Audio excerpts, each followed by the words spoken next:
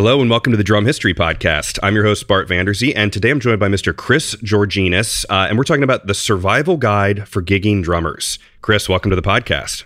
Thanks for having me. Yeah, man. All right, so let's, before we start, maybe kind of tell people about yourself and, what made you kind of acquire these tips and tricks along the way. And let's start there, and then we'll get into the actual, the survival guide. So tell us about yourself.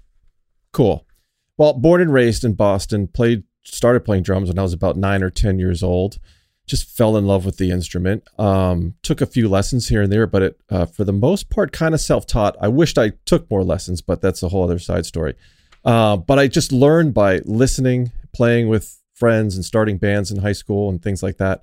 Ended up actually going to an art school after high school. Actually, high school didn't even offer art or music. It was one of those schools that just at the time didn't offer any of it. So once I finally got out of high school, I went to an art school of all places. So I thought maybe a music school, but my parents pushed me to do art. I'm glad they did. At the time, I wasn't sure, but it came out with a BFA. And this was back before the internet, back before social media. So it was really hard to not only market yourself, but even find a job.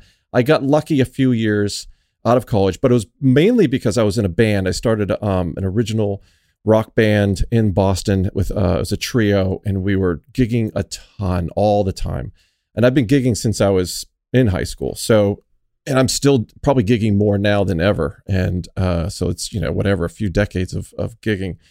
But the big band I had in the 90s, it was my guitarist girlfriend who said, hey, I have a friend who's an animator for a show that's being produced in the Boston area that's on Comedy Central. It's a show called Dr. Katz.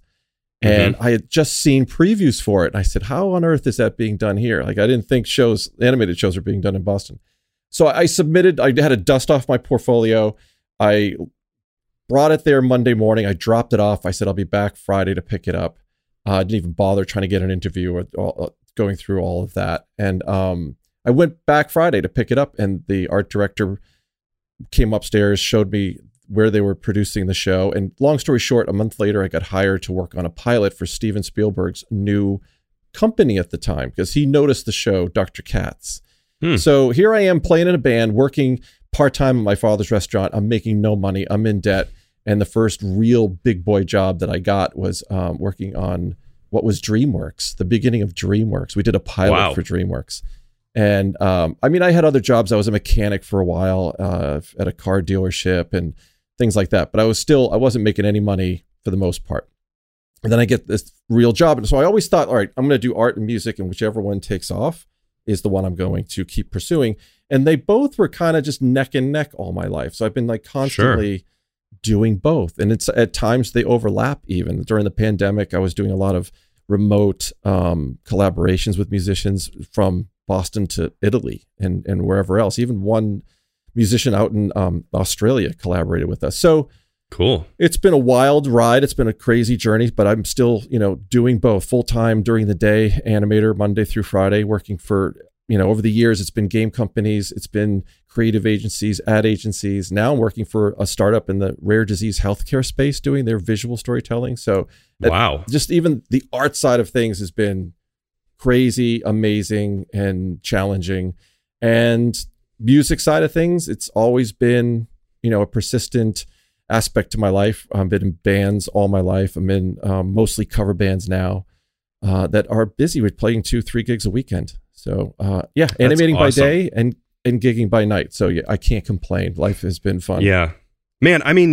I think on paper, they're not related, animating, drumming, but they are really. It's the same creative part of your brain. And I think growing up means you kind of have to make some decisions where you have a stable job, but you're an animator. That's one of the coolest jobs you could have. Well, the interesting thing about, animation or music, they do overlap in ways I never thought. So for instance, when I was working at the company that was doing Dr. Katz, the animation director was also a guitarist. Andre Lyman is his name. And he said to me one day, he says, musicians usually make really good video editors because they have a good sense of time. And so one day I walked in and he put me down behind an Avid Media Composer full video editing suite. And he says, and there was we were editing. They were editing together one of the episodes for Dr. Katz. He says, "Do this whole bar scene. Just edit it together with the existing animated footage." And then he went to lunch, and he came back an hour later and watched it. And he's like, "Yep, I had a feeling you'd be good at this, especially being a drummer with the sense of rhythm." He says, "You have the same sense of rhythm visually." So sometimes they do go hand in hand, which is, I was kind of surprised. I wasn't sure if he was going to like anything I did. And then, so that got me hooked on the whole video editing thing as well, and just the whole visual storytelling aspect. So you're being creative as an animator visually, and then, sonically as a drummer or a musician of any kind. In a way, they're different, but the same. It's weird, but fun. Yeah, I would agree completely.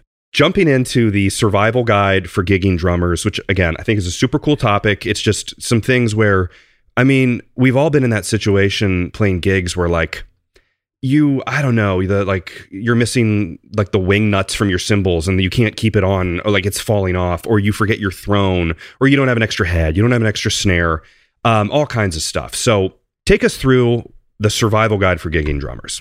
All right, so I've seen it all since I've been gigging for so long. I'm a middle-aged man. I'm gigging more than ever, and I feel blessed and lucky for that. But talking recently with my friend Katie O'Brien, who I also gig with, she has a great band, but we were just going back and forth about must-haves or cool things. Like one day she said she brought sandwiches for the whole band, and that was a huge bonding moment. I thought, not only that, but there's a certain way to make sandwiches that survive a long gigging trip, So we just started going back and forth, and we both looked at each other like we should somehow document this, whether it's we start our own podcasters, but we never hear anybody really talk about the ins and outs. And that's how this topic kind of was born, at least why I presented it to you. Sure. So I'm glad you took me up on it. And also just because I get a lot of calls almost weekly, if not sometimes even daily, from other bands that need a drummer. And a lot of it are repeat bands that I've gigged with. And I started thinking all right, what is it? Why is it me? Why am I the guy that is always getting that call every week? And I always feel lucky. But one of the big things is when someone does text or email me saying, "Hey, I need a drummer," I always respond right away, even if I don't know if I can do it yet. Because I know that they're not just sending me that. I'm not the only person getting that text. Sure. I'm sure they're doing a whole blanket text to 5 or 10 drummers. Yep. And they're just, because usually they're in a bind. They have a day or two before they need to find a drummer. They're stuck. Maybe a lot of times, like most recently, a lot of bands I know, their drummer got COVID and they have 3 days and they have 2 or 3 gigs that weekend and they need someone. So I always at least respond right away. I'm checking my calendar right now. I'll get back to you ASAP. Yeah. And I always keep my Google Calendar updated so I can check on the phone if I'm not home in front of a desktop. But yeah, that's the first thing, is respond quickly. Let them know if you can or you can't. And even if you can't, I'll even offer to help them find somebody, which goes a long way sometimes. And I've done that for a couple of bands. I've located, I know a lot of great drummers, and I've connected them with a drummer that they still continue to use this day, which goes a long way, right? It's good kind of PR. You only get asked a couple times, and then if you are messing it up and not answering, or if every single time they ask and you keep saying no, you're going to be off the list. Exactly. They won't even bother next time. You won't be one of the first people they think of. Exactly. The next big tip was kind of, it might sound basic, but just even having a reliable car.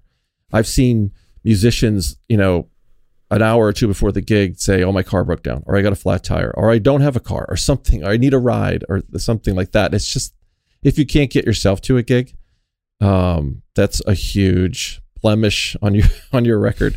And the other thing is, it's obviously got to be reliable. But here's something that happened to me this past Saturday night: making sure everything is working on your car. I got out of I had 3 gigs this weekend, 2 on Saturday. Saturday night, we're done with the last gig. I'm loaded up, ready to leave. I'm down on Cape Cod. I've got, an hour and a half drive, and one of my headlights is out. And I thought, and I'm particular about making sure everything's working.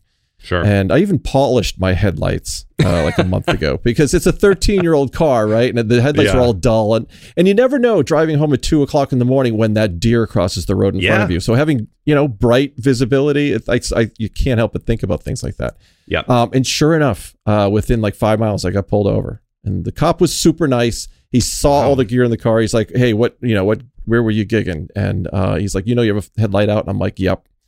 And, he was fine. Verbal warning, let me go. And the lights was fixed as of yesterday. But that's one of those little things. Well, on that, I want to throw out that, like, it's at gigs, in my experience, it's very easy to have a bar tab. And, everyone has different situations. But, like, I mean, if everyone's got free beer flowing or whatever you're into, if you don't drink, whatever, that's fine. But, like, I would partake in, drinking beers at the gig. And then if you're driving home, which you should never do, very bad. Yep. But if you have a headlight out, it's just a terrible situation to put yourself in. You're going to get pulled over. Even my guitarist called it. He's like, you're getting pulled over tonight. I said, nah, I'll be fine. I haven't been pulled over in years. And sure enough, he was right, within 5 miles. Yeah. The other thing is even if you don't drink, there's a couple of guys in the band that don't drink, but sometimes if crowds get rowdy, they can spill a drink on you. And then you smell like alcohol in getting pulled over. And then, of course, if they do a breathalyzer, they're going to see, you're going to prove to them you have nothing in your system. But I always bring an overnight bag, even if I'm not staying overnight, just to change you don't want to be sitting in a car with sweaty clothes either. So having a change of clothes is good. My car is a Honda Fit, and I bought it specifically for gigging because it fits literally everything. And then some. I always keep a backup hi-hat stand underneath the seats, a backup pedal that's it just lives in the car, all these things. And I even have bungeed to the ceiling on the inside of the car are extra drum heads. So, and that stuff just awesome. It never leaves the car. And I've never had to use them, but I do know for a fact that if for whatever reason I get to a gig without any of that stuff, that's when my hi-hat, pedal, and break all my drum heads will happen. It's going to happen. Murphy's Law. There's something like, I don't know. It's like sometimes you don't want to put the money into buying a pedal or something like that. But like even like behind me now, I have an Aquarian Super Kick 2 head in the box that's been sitting there for 2 years because I don't break bass drum heads that often. And it's like, but I know that it's there. And if sometimes we'll play a gig, we don't go until 10 o'clock at night. And we're out in like Wellfleet on the Cape, and there's no one around. There's not even cell service. And that one time you break a drum head, like especially a kick head, it gig's over. You know what I mean? If it's the first song or the third song or the first set even. So I actually have an Aquarian, I think it's a 10-inch patch too, that lives in my cymbal bag, which is always right next to me. So if I do break a head, I can, at least in between songs, see if the patch will work, get me through the set, and then I'll go out to the car, grab a new batter head and throw that on. So I feel like I have that covered. Yeah, I've been to clubs where another band is playing. I remember this clearly because it was a young band and they were great. And I think it was like halfway through the night, the drummer broke his snare batter head. Mm-hmm. And because he started playing the tom as a snare, and then I looked over and I noticed it was broken. So I was just watching him in between songs, and he took his snare and he flipped it upside down and started playing the rezo head, which you can't play. You have to not good, very delicate, not good. Yeah, and he had to play the whole night like that because he didn't have extra heads. He didn't have a backup snare, and I thought, oh my god, you have to at least have a backup snare. Yeah. You have to be able to, no one's going to sit there and watch you between songs, the whole band watch you change an entire head out. Just have a backup, bring 2 snares, at least 2 snares. We've all seen the videos of like huge drummers or something like with a drum tech where like they break a snare and the drum tech like they like hand it off and they change it like a pit crew. I mean, it's like an instant change. That feeling, and it seems like it only happens, I've done it a few times at gigs where you're playing, that feeling of you hit your bass drum pedal down, something's not right, punched right through the head, and it's just a distinct, horrible feeling. And I've had that thought, I think in my, in like high school or something, flip the bass drum head around. I don't think the bass drum head had a port on it that I was doing, but like play the front head. And it's like, and then the front heads, you can probably get through a gig for a little bit, but then your front head is ruined. And you've got like a Tama logo on it or whatever. And then now you're out $125 in heads. Exactly. So, yeah. I actually had a gig recently where something broke on the bass drum pedal, but it was a slow process. So I could feel it getting sloshy. But so I got through the rest of the set and then was just able to run to the car and grab that backup pedal. And you don't have to spend, you don't need a Pearl Demon Drive or whatever pedal you don't have to spend $300-400. I bought like a $60 pedal at a secondhand store up the street. It's a solid pedal. It's a great feeling pedal. Sure. or like an old DW 5000 or 3000, just something to get you through 10 songs even, or the whatever it takes. I even got to a gig once. This is funny. Right before the gig, I'm loading up my hardware bag, and I noticed a little like coupler, right? A coupler, threaded coupler, and I thought like, maybe that's from just one of those little boom arm cymbal bracket things. And I took it out of the bottom of the bag, and I cast it aside. Get to the gig, setting everything up. We're in the middle of nowhere. This Beachcomber out in Wellfleet, and it's crazy and it's fun and it's a blast, but we have, a quick setup time, quick sound check, and doors open, and then you're playing for 3 hours. I go to connect the top rod to my hi-hat, and it's just not threading. I'm like, why is this thing not catching on it? And I realized that coupler belonged inside the hi-hat to couple the top rod with the bottom. Now I have no hi-hat. And this was back when I didn't have I didn't bring a backup hi-hat stand. This is the reason why I do it today. Jeez. So I ended up finding a little threaded nut, was able to get 2 or so threads, the nut on it, and the rod, 2 or 3 threads on that. And then I took gaffer's tape and just made like a golf ball size ball around it and got it to at least work. And I just was really gentle about playing the hi-hat that night. No, you're not like doing crazy hi-hat work the entire time, I'm sure, that night. No, man. but I do like when I'm, say, on the ride, that my left foot does keep those quarter notes going, and sometimes I'm stomping on it. But that night I was mentally prepared to just easy on the hi-hat. And I actually played better. Instead of just trying to wail on the hi-hat, but I played more relaxed. The other thing, what happened too, same gig, not maybe same venue, but a different gig. The pedal linkage on the hi-hat broke down where the pedal is. And it was just like broken beyond repair. I had now since bought replacement chain linkage. It's actually a strap drive. And I bought 2, one to fix it and one to keep in my little tool bag that I keep on every gig. But to get through that night, I had to be a MacGyver of sorts. And I started thinking I need a way to link this stuff together. And I asked the band and the sound guy, I'm like, does anyone have zip ties? And my keyboardist said, oh, I do, out in the van. Smart. And he came back with a big thing of like zip ties, like they were at least a foot long. The kinds where like FBI, like when they detain people. And at first I started thinking like, dude, what are you doing with these zip ties in your van? But he's it was a little creepy, but he's not like that at all. But I was so thankful he had them. It took like 6 zip ties to create this linkage that got me through the night. Now I keep zip ties in the car. I know. I know.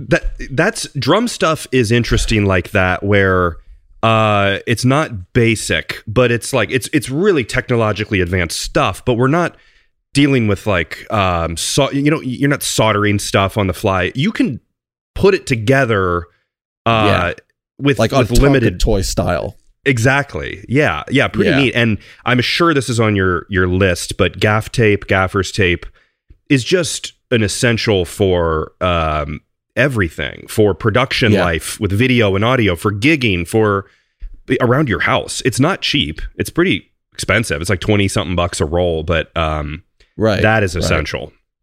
Or even Gorilla tape is good. It's cheaper. It's actually it's a lot stronger. What's really good to have too are those multi-purpose tools specifically for drummers that have all the Allen wrenches, all those sizes. It has a drum key style tool. It has Phillips head, flathead, everything you could possibly need. Now I'm finding, like, I play a Dixon pedal, bass drum pedal. It has an L-shaped drum key in it with an Allen wrench on the other end, and then 2 additional Allen wrenches all built into the base of the pedal. So you have it always right there, which I thought was like really cool. Tama makes a great multi-purpose tool. What's great about it is, you ever have like tightened a wing nut too tight on your hardware and you can't get it undone? It has a little slot on the side of its tool that you put the drum key into, and you use that as leverage. Yeah. And the other trick is to use 2 drumsticks on either side of the right? It's that type of thing. That's the YouTube. You see the thumbnails of like, people doing it like Steven Taylor and R. David R. and stuff. But I've seen him do it. Exactly. and it works. It works really well. I love those drum hack things. How do you like that Dixon pedal? All right. I was in Nashville for the first time in May. And there's a great drum store called Drum Supply down there. Andy Foote is the owner or manager of it. And I've been buying gear from him for years, over the years. And I said, hey, I'm going to be in Nashville. I'll stop by and visit.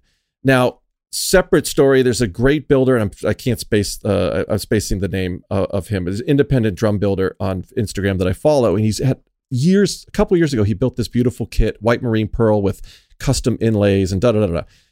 So combine these two stories. I'm in Nashville. I finally get over to Drum Supply. I walk in, I see Andy Foote and say hi. The place is like, it's like mini little Disney World for drummers. It's just great. He's got stuff. It's eye candy, right? It's like sensory overload. You can't even take it all in. You have to spend a week there. But I look over and set up on the floor is that drum kit, the white marine pearl with the custom inlays. And I'm like, oh my God, it's a one-off kit. This is amazing. His builder is somewhere else. I don't even know where he is, but anyway. So he's like, yeah, try it out. Sit down and play it. I sat down, put my foot on the pedal, and I forgot about the drums. I mean, immediately. That's how good this pedal felt. It's a direct drive Dixon pedal. And I knew instinctively, I'm like, Andy, this is going to come home with me, this pedal. That's how much I loved it because it was effortless to play the kick drum softly and just as effortlessly to lean in on it and get power out of it. It was one of those, it just felt perfect. It was like 1-to-1 ratio with my foot. And I loved it. And I've been playing with it ever since. And Dixon's great. Dixon, I wanted to get like backup parts for it. I messaged them on a Friday night through Instagram, and they responded within minutes. It's like, who does that? It was crazy. Well, but it goes back to tip number 1: respond fast on the survival guide. So Dixon is doing that. I've wanted to do an episode about the company for a while because I mean, I think of like Greg Bissonette playing them, and they make beautiful drums and great pedals, obviously, but I don't know much about them, so I'd like to learn more. So I was in the same boat. They're not like, the top 5 or 6 even drum manufacturers you think of, so but they're there and they're doing great. They actually shipped me basically almost like a whole new pedal for free from Taiwan. It showed up like a week and a half later. Wow. Like, great customer service. I mean, I'm not even endorsed. It's like, incredible. Absolutely incredible. The other thing I like to keep in my car, speaking while we're on the topic, is actually I keep lubricant in the car. Like a, whatever, even just a small, like 3-in-1 oil or like Blaster or something like that, because it'll happen. If you're gigging, a lot of times my hardware bag won't even leave the car because it's too heavy. There's no reason. But you'll get to a gig and that, not so much the pedal squeaking, but I've had hi-hat pedals squeak, and not that the audience will ever hear it, but it's really nice to know you can just squirt it with some lube and just be done and take care of it. That, and even monkey wipes I keep, like simple little things like that. When you get grease on your hands, if you are fixing something, like I've had even other bandmates get their fingers dirty because they were fixing something, and they're like, I got grease all over, and I hand them one of those, and they're like, dude, you have everything. Yeah. So those are great to have. They're small little packets. We've all had it where you're like, or like someone who's not you is putting together your throne or whatever, and they grab the base of the throne and they're covered then with grease. Or someone's wearing a white shirt and then you've ruined their shirt forever or something. But that's really smart. It's just these simple little like, I will say that you clearly have a personality type that like thinks about this. So I think maybe if people out there don't have that personality type, or they're not quite like, which I think I've kind of fall in both categories a little bit, which maybe a lot of people do too, where you plan some things, other things you don't plan as much. But I mean, this is a good list to like, it's actionable. Like, okay, respond fast, reliable car, change of clothes, gear in the car. And also, the biggest fear, and it's every gig, and no matter how prepared you are, is you'll get a mile from your house and you just start second guessing if you remembered your stick bag or if you remembered floor tom legs or something like that. So I actually have a list on my phone, just whatever the list app or reminder app is, of all the things I desperately need. And I use that as a second check. I'll even stand outside the car after it's all packed up, and I'll go, all right, the first thing I put down is the rug. There it is. Okay. Then the kick. Got it. Then I got the hardware bag for the snare stand. Got the snare. Hi-hat, cymbals. Good. I can get through a gig with kick and snare and a hi-hat. But so everything else is easy. I do play a Roland SPD SX, so I got that. I do have XLR cable for that. I have an internal microphone for the kick, which is awesome. One of those like a Kelly shoe mounts. Yeah. Yep. And have Cool. that suspended. A little Audix D6 mic because they're small and lightweight and they sound great. And then I have a Michael May XLR port on the side. So, and I actually on a custom kit I would never like drill through a nice Ludwig classic maple or something, but for like a classic maple or something like that, I would have just the XLR cable coming out the vent hole on the Rezo side head. But because I used to have just a regular mic stand and a mic in front of the kick, but the singer would always trip over it, spill something on it. It was just getting beat up. So plus you'll never have to worry about forgetting to bring that stand or bring that mic or bring that XLR cable or whatever. What is your typical setup? Because I mean, I think it's as you gig more, you start to like kick, snare. For me, it was kick, snare, tom, floor, the standard 4-piece set. Yep. What's your standard setup? Obviously, you have the Roland, but what do you use? Right. My standard is the 4-piece setup. And then with the main band that I'm in now, the Boston Naturals, I have it because I'm triggering I start some songs with a backing track sometimes, or a one-off sound effects here and there. So I need that. So I have that set up to the left side of my hi-hat. Coming off that stand, I have a like a timbali drum because there's a few songs we do where I need that kind of sound. Yeah. So I have that. It's like, I think it's a 10-inch. But yeah, otherwise it's just that 15-inch hi-hats, a couple of crashes. I got a great Istanbul 24-inch ride that can use. Sometimes it's just that if there's like limited space, I'll just have that and a crash. But that's really it. Every once in a while I'll bring a second floor tom, but it's very rare if I do that because it's unneeded. I don't really need it. Yeah. A lot of stages aren't big enough, or even if they are, it's just overkill. Yeah. Back in the 90s in the original band, I used to have 3 across, 2 down or 1 down, and lots more cymbals, but that was the music kind of called for it. We were kind of like a power trio, and the more I could accent here and there, the different sounds I could get helped. But the bands I'm in now are mostly cover bands, the occasional original band, but I find sometimes just kick and snare. There's a lot of gigs where I'll play just kick, snare, and maybe a floor tom. Just more groove oriented music. Yeah. It's for that. It's when you're gigging a lot, just to the point too of just hauling gear. I don't have roadies, so. Mike Mangello has been hand-hammering unique instruments for discerning artists of all styles for years out of his shop in South Philadelphia. On September 8th, he'll be releasing his first 2 production model series of cymbals, the warm, shimmery Workhorse series and the smooth, dark, semi-dry Ava Ray series will cover the modern gigging drummer in any situation from jazz to rock.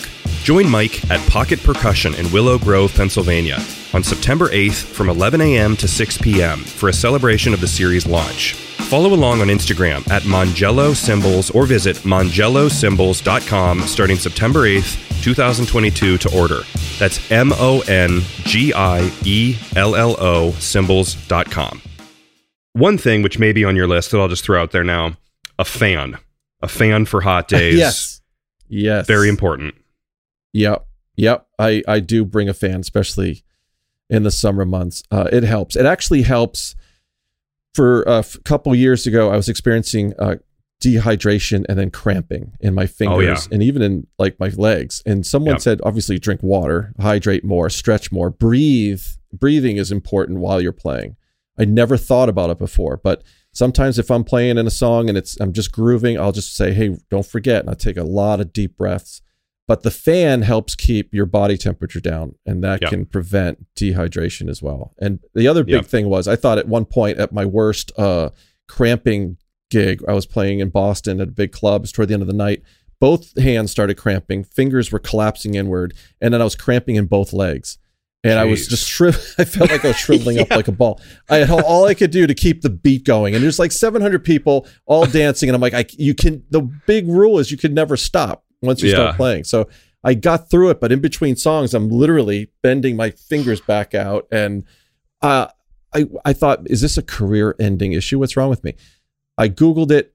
I'm dehydrated, but potassium kept on coming up. So I started thinking, like, when was the last time I had a banana? Yeah. And I started eating bananas every day, and all of those cramping issues went away. It just and not only that, I like jump out of bed in the morning. I run up the stairs 2 at a time at the airport. Like, it changed everything. So bananas, I make sure I pack, like for gigs, like food, like having a cooler with some ice, and pack bananas, pack water, pack Gatorades, Powerades, whatever, in making like a sandwich. The one topic me and Katie were talking about was not only having like a sandwich for the ride home, the way you make the sandwich. Let's just say it's a peanut butter and jelly, right? Don't just put peanut butter on one half and then jelly on the other, because then the bread gets soggy because you're not eating it for 8 hours. So I figured out, or someone told me, just line both sides of the bread with peanut butter and then put the jelly in between, so the jelly doesn't make the bread go soggy. And it totally works, right? It totally works. So then it's 2 a.m, you get in your car to drive home, and you have like a really good peanut butter jelly sandwich that you're psyched to eat. It's same thing with even like a turkey sandwich, dude. You put like the lettuce down first and then the mayo. The bread doesn't get soggy. Anyway, interesting. Little things like that. But like, or like Cliff Bars, just little things like that where it just really pays. Snickers, I love Snicker bars. Yeah. Just a quick little. Also, nuts work, because the big fear of, all right, you got to the gig. Well, I played a gig up in Maine. It was a 3.5, 4 hour drive, and I had to drive home that night for another gig down on the Cape. The big fear is falling asleep at the wheel, right? Let's face it, that could easily happen. Totally. I always found if I had just a bag of salted peanuts of some kind, just to keep me eating for as long as I can, because I feel like I don't think I've ever fallen asleep mid chew. I don't think that's, I don't know if it's humanly capable. Is it possible? Maybe. I don't know. Have you ever fallen asleep with food in your mouth? I don't know if anyone ever has. No, or you wake up like, what the, what was I eating? You still half-eaten food in your mouth. It's never happened. No, total choking hazard. No, that's a good point. But these are like, I mean, it almost sounds silly, but these are like things your mom would tell you, like take a snack, or like, someone's mom. And I say this now as a dad with like young kids. It's like, I don't leave the house without snacks. Like, I will not, I'm bringing the water bottles, I'm doing all that. And it's like, because someone's going to be miserable. Same thing for adults. Just take care of yourself. Eat some beef jerky or something, I love beef jerky, especially being a drummer. You've sweated it out for a couple hours and your body's craving salt, right? Plus, I'm always starving after a gig. You just work up an appetite. And the worst thing is like when you pull into that, 24-hour convenience store somewhere and it's actually closed. That's a new pandemic thing where sometimes it's like, well, we closed at midnight. It's like, wait a minute, you've been open 24/7 for like, 30 years. But that's the worst thing in the world, is when you just you're hungry and you have nothing to eat and you can't find anything. It's horrible. Yep. That's a good one. I will throw out too, I remember playing a gig years ago in college, and I think I got a flat tire, and it wasn't even like it popped. I think it had a slow leak. Checking your tires and stuff like that kind of goes with your car and you polishing your headlights and stuff. But that's true. Tire pressure. I have an air compressor where I will go around and check every maybe couple of months just to make sure. Smart. I agree. Yeah. The other thing too is I find that like, let's say a band calls you up and that you got the gig. They need a drummer. They liked your website or whatever, and they give you the gig. There was a band I had never played with before, and I've played with them now since many times. But the very first gig with them, that they said, load in at 7. I'm there at 6:30, quarter of the latest, right? Get there early. Yeah. So, and then always, if it's like, let's say GPS says it's an hour away, I always leave an hour and a half. Always, I love to allow, if I can, like write a half an hour buffer in case you have a flat tire, in case you hit traffic, in case anything happens. At least you have a little bit of wiggle room. And when you get there, load in, and then I offer to help everyone else load in. I don't just do my own gear. Then the other big thing is, don't gossip about other musicians. Yes. Like, you know what I mean? Oh, I was on a gig once and this guy was and then you maybe find out, who knows? We all know each other, so maybe this band is friends with that band or something like that. It doesn't go over well. Yeah. So, let everyone set up. We always have fun conversations after the gig, but everyone's got a job to do, is get set up as quickly as possible to sound check and play. Don't be weird is another thing. And I don't know how possible it is with some of us, but I have learned that if you're just weird, and maybe you don't know if you're weird or not, if you put off a cool, easygoing vibe and you know the music, you've learned the material, that goes a long way, because the next morning they're going to wake up and think like, hey, that went really well. The drummer was great. He was on time. Yeah. He helped with gear. He didn't gossip about anybody. He didn't complain about anything. Yeah. He played the music. He helped us load out. Yeah. He was his there headlights early. were clean. Yeah. His headlights were clean. He had bananas for everybody. No, it's, I mean, it's like little things like that. You're right. It's just the lasting impression. What's the first thing they're going to think about the next day when they think about the gig? So that's what I try to imagine myself through their perspective of meeting me. Yeah. And, you know, I have done, so I should say this, like I have played hundreds of gigs in my life, but in basically right before the pandemic, had a baby, kind of started the podcast right around that time, have had another kid. So I have been out of the gigging world for about three years-ish now, which I'm going to get back to it, obviously. It's just the way it's worked out. But a lot of experiences I've had during that time, though, was doing some session work where I worked. And I used to do photo assisting, which there's a lot of parallels to, again, the creative world, where one thing I learned that I think is a parallel in that photo assisting world, which would be carrying stuff, moving lights, doing all this stuff, was don't like offer, and this was big with session work with drumming, don't offer too many opinions when they don't really want your opinion, or like don't just talk for the sake of talking. I feel like, but don't not talk. That's kind of that weird thing of like, boy, this guy doesn't talk at all. Like that would be creepy, right? If you never said a word. You want to be engaged, but I don't know. You got to know your place a little bit. It's an interesting feel it out. I agree. Like if they're all going to grab a drink and you partake, whether you drink alcohol or not, just grab a Coke or a water. Yeah. But yeah, I like the camaraderie of it all. I mean, you are a band, and but yeah, I agree. I totally agree with that. Just join in. You're with them for that whole night. So for sure, be present. Mm-hmm. And just while we're on that, I remember again being in that world of that, like, you know, production assistant and working in that. Again, not really drumming, but it sort of applies of like out of sight, out of mind. Once you start being out of their orbit, it really was like you just kind of like, well, they stopped calling. But it's like you just if you're not there as much, it sort of goes away. So you got to be present and around. And then social media helps with that a lot too. So like for the band I'm in now, I do a lot of the social media stuff because I love shooting, you know, setting up a GoPro somewhere or my phone or doing a live, you know, Instagram video. And I'll always at least bring the GoPro if I'm subbing with a band, and I'll ask them, hey, do you guys want me to turn on the GoPro? I won't just do it. I always ask most of the time, they're like super excited about the fact that I'm going to capture video. And not only will I'll extract afterwards, the next day or whatever, extract the audio from it, maybe even EQ it a little bit, sync it back up again, create like a cool minute-long social media post for them, send it to them. Like, here you go. Like, here's a fun video. So I think that helps. And we all connect through social media. Having a social media presence works because then even if you're not playing with them, every couple of weeks, every time you post, they'll see it. They'll like it. Yeah. You know, they still see you gigging. You're still around. You're still doing it. For sure. That's a good way to keep, you know, that's a good hearts and minds technique. Yeah. Yeah. Yeah. And I have written down a question to ask you about, which you just basically touched on, is like marketing yourself, like putting yourself out there too. Cause you said you play with a bunch of bands and really, I guess, just having a good online presence and representing, you know, putting yourself out there in the best light is important. And not always having it be about yourself, if at all possible. In other words, I won't set up a camera where it's just you only see me playing and not the rest of the band.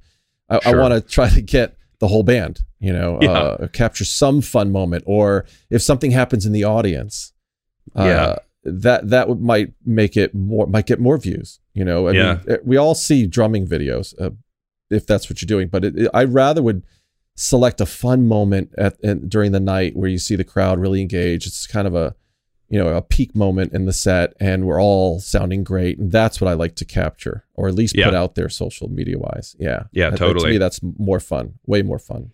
All right, so let's say you get a call from, you know, a local like cover band who needs you at a gig. How do you stay up to date with what songs you need to be like learning? How do you keep up to date with what you need to know to be relevant?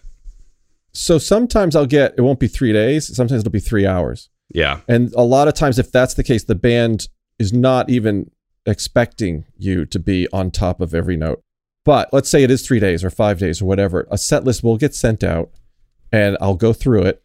Most of the time I'll know at least half, if not 75, 80% of the songs. The ones I don't know. Actually, what I will do is create probably like a Spotify playlist, even with the name of the band and all of the songs on their set list. And I'll listen to the ones, of course, that I don't know. And that's how I'll learn. A lot of times, sometimes it's just actually on the way to the gig, I'll be playing the ones I don't know just to try to familiarize. Like how do the songs start? Is it me that starts them? Those are usually the notes, the little notes in the margins that I write, like go guitar start, so I don't have to worry about tempo even or anything like that. But if it's me starting it or we're all in, I got to make sure, I got to remember that whatever the tempo is, and then there's always the tempo that the band prefers too. That could be different from the original song. So sometimes we'll call out a song and I'll say, what tempo do you guys like? And so usually someone will lean in and kind of count it off for me. But for the most part, that's how it starts. If there's a break in the middle or what happens after the bridge, usually it's a breakdown or whatever. And then how it ends. And if it's a song that the original recording fades out, well then, who knows? We're just going to wing it. Yeah, that's a good point. You'll feel it, right? You'll look at the band, someone will cue you, you can feel it coming around, and then you'll just end. A lot of times I'll start, if it's a type of riff that has sort of accents, I'll start hinting a few measures before where I feel like it might end as to certain hits. And that will actually clue in a lot of good musicians too, as to when we end, it'll be those same hits that I accented. They'll start to understand, like I'm almost telegraphing it a little bit, but yeah, learning the songs, I've always, for some reason, been lucky in that sense because I've had the ability to map my way through songs just by listening to them. I've actually gotten gigs auditioning for bands that way, where one of my first albums I bought when I was 10 years old was Born to Run, Bruce Springsteen's album. And I used to listen to it religiously. I don't think I even had a drum set at the time and a practice pad. So fast forward, I don't know, about 12 years ago or so, I auditioned for a soul band, like a Motown style band. And I got to the audition. Now I haven't heard Born to Run in, I don't know, 15, 20 years. And that was the song they called out. And that's one of those songs where if you know it, you know it. If you don't, it's going to be very clear, especially those hits after the bridge, Yep. Dun, dun, dun, dun, dun, dun, dun, dun. Exactly, those. Yeah. And of course, I nailed it because for some reason, I can't remember some of the names of my neighbors I've lived on the same street with for 25 years, but I remember those hits exactly, right? Yeah, yeah. So I've been lucky in that sense where I can, or I've taken gigs where I don't know the set list at all. There isn't one. It's just a band, a couple of guys that get up every night and play, and they needed a drummer, and it'll be like the theme to Happy Days. And I'm like, well, I watched that show religiously as a kid. It's like, here we go. But there's a lot of stops. 3 o'clock a rock. Yeah, it's a lot of stops. So you have to just be able to turn on a dime, always watch, always be listening. Yes. Someone will cue you and they'll know like, hey, this drummer is the first time playing with us. And a lot of times if something's coming up, they'll give you the look like, here we go. We're going to break here or whatever. So yeah, their eyes are open super wide. As yours should be as well, right? Yes, yeah. So yeah, I had a couple thing.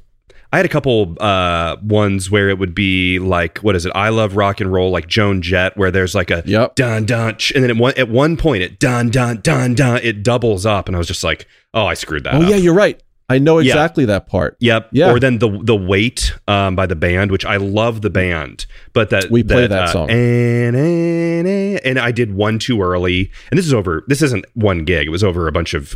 You're right. There's one like chorus or section that goes on twice as long. Like you 4 put the extra load, bars. put the load right on. Yeah, and then Here Comes the Sun. One time at like a little wine bar, I was playing that, and I listened to it all the time, but it was like all the breaks, the like. And I just totally was not. Again, I've listened to the song 1,000 times, but that doesn't mean that you know how to play it perfectly. It's still tricky when that part comes around because I've had to play that song also. Yeah. And it's sometimes you just try to get lucky and you sort of flub your way through it. But yeah, I know exactly what you mean. Yeah. They're usually everything's usually fine, but you remember the bad times. You do. And as glaring as they may seem on stage, no one in the audience ever picks up on it. No. They never do. No one cares. Never do. No. Nope. No one cares. Yeah. One other thing is just after the gig, the next day. If it's a brand new band, I always send a follow-up text, usually just thanking them for the gig. Had a great time, period. Yeah. I think that's, it's like looking forward to future gigs. That to me is perfect. Like no one, you just got to do it. I don't know. That's the icing on the cake. That is, yes, bands gigging, but that's sort of like mature, like human interaction where you have a job interview, you should follow up. You get a gift, you should send a thank you note. Am I guilty of not sending thank you notes and all that stuff? Does my wife do it and I don't have any idea? Yes. But is it Same here. Is it something you should do? Absolutely. Any other things you want to throw out there that are good to know? I would say this: don't overplay. And I would say this to anybody and everybody at any time, especially with a new band that you're subbing with. Maybe it's a one and done. Who knows? But don't try to impress them by overplaying. It's not a drum solo for you. Just play to the music. It's how I got into the band I'm in now. When they had their previous drummer, who he'd see me at a show and he'd call me up to sit in every time. I'd play 3 or 4 songs, and I just played the songs. And I think after the first time I sat in with them, the bassist came up to me and said, "You and I are going to share many stages together," because he was looking for a drummer. And he's the real deal in terms of bassists. He's toured the world and elsewhere. Wow. So, cool. And I've been playing with them ever since. But that was probably one of the biggest lessons, because I see it all the time. You see someone get called up to play, whether it's guitar, drums, whatever it is, or singing, and they just try to show off and do a giant solo, thinking, "Oh, I'm going to impress all my friends who are here and the band itself," and it just never goes over well. But the guys or the girls who just play the bare minimum and play to the music, they'll win every time. Yeah. That's the biggest one. That kind of seems to go along with, like, I feel like there's some certain, like you said, bare minimum, like being a drummer, being able to playing to a metronome, having practiced in the background at home, having good timing, sort of like it's assumed that you can do that, Right. Now, what do you do if you totally flub up a gig? It did not go well. Everything's been screwed up. You're not going to get the gig again. It was bad. I mean, everyone's had that at some situation where something's happened. How do you recover from something like that? I don't know if you can. Just move on. You might just have to move on. If it was that bad, I'm trying to think like what could cause that. I mean, probably it's just not knowing any of the songs, especially if you've had a week or two or more to learn them, and just blowing it tempo wise, volume wise. That's another thing. Yep. Don't just start bashing really loudly. Learn how to play quietly. Yeah. I often practice as if there's a baby sleeping next to me. That's a really hard thing to do. I was at a gig with the Motown band. They have a horn section. We had to play somewhere where they kept on complaining about the volume, keep it down. And I remember how difficult it was to play quietly. And I remember the horn section during break, they were like dripping with sweat, because for them, I didn't even realize this. They said it's 10 times harder for us to play quiet. It's more effort. Wow. Yeah. So you're trying to blow. You have to blow a certain amount, but then you have to hold it back at the same time and choke it. So that ability is good. But if you really blow the gig, though, getting back to your actual question, I think you actually just apologize. I don't know if you'd ever recover from it. I don't think it's recoverable.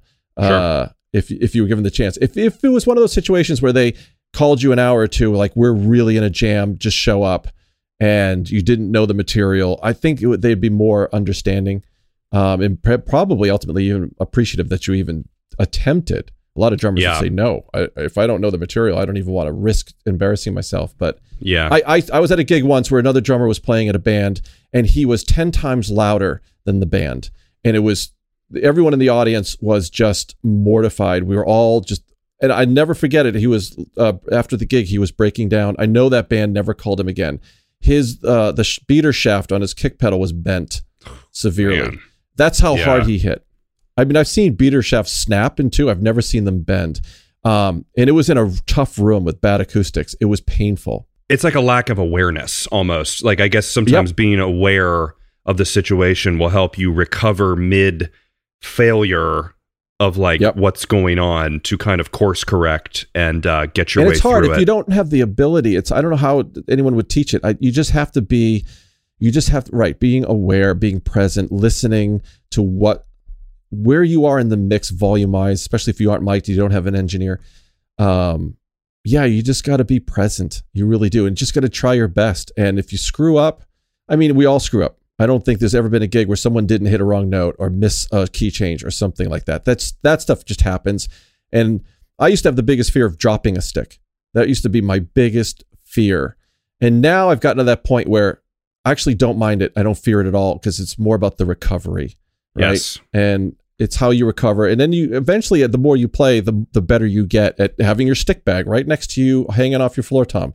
That's a must-have. Although I made a mistake last month at a gig. We had to set up real quick. We had 2 or 3 gigs that day. And this, I think it was the first or second song. I can feel the stick breaking. You know, when it gets all like vibration in your hand. And I just tossed it to grab another stick, and I hadn't put my drum bag on my floor tom yet. And the drum bag was like way off to the side. And I realized I got 1 stick now, and I still got to get through half a song, and I need both sticks. So I literally had to almost completely stop playing to come off the throne and grab the stick that I threw and play with a broken stick. But that was even, you know, after all these years and all these gigs, like something like that can happen. But it's the band I play with regularly, and they barely even cared.